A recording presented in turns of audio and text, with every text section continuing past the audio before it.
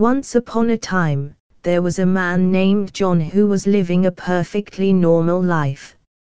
He had a job, he had friends and family, and he was generally content with his life. One day, John decided to go to the bathroom at the local pub. As he stepped up to the urinal, he noticed something strange. He saw a single pubic hair floating in the water. He stared at it for a moment, wondering who it belonged to. Suddenly, he felt an intense sensation in his body. He felt like he was being pulled into the urinal, and before he knew it, he was a pubic hair himself. He was suddenly aware of the other pubic hairs around him, and he realized that he had been one of them all along. John was terrified. He had no idea how this had happened, or how he was going to get out. He tried to move, but he couldn't.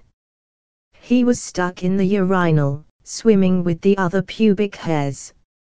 After some time, John finally accepted his fate.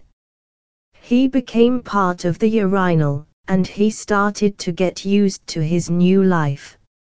He made friends with the other pubic hairs, and he even began to embrace his new life. He learned to enjoy the small things, like the sound of a flushing toilet, or the smell of fresh urine. John never did find out how he had become a pubic hair in the urinal, but he was thankful that he was able to make the best of the situation. He eventually moved on with his life, and he was able to look back on the experience with fondness. John will always remember the day he found out he was a pubic hair in a urinal.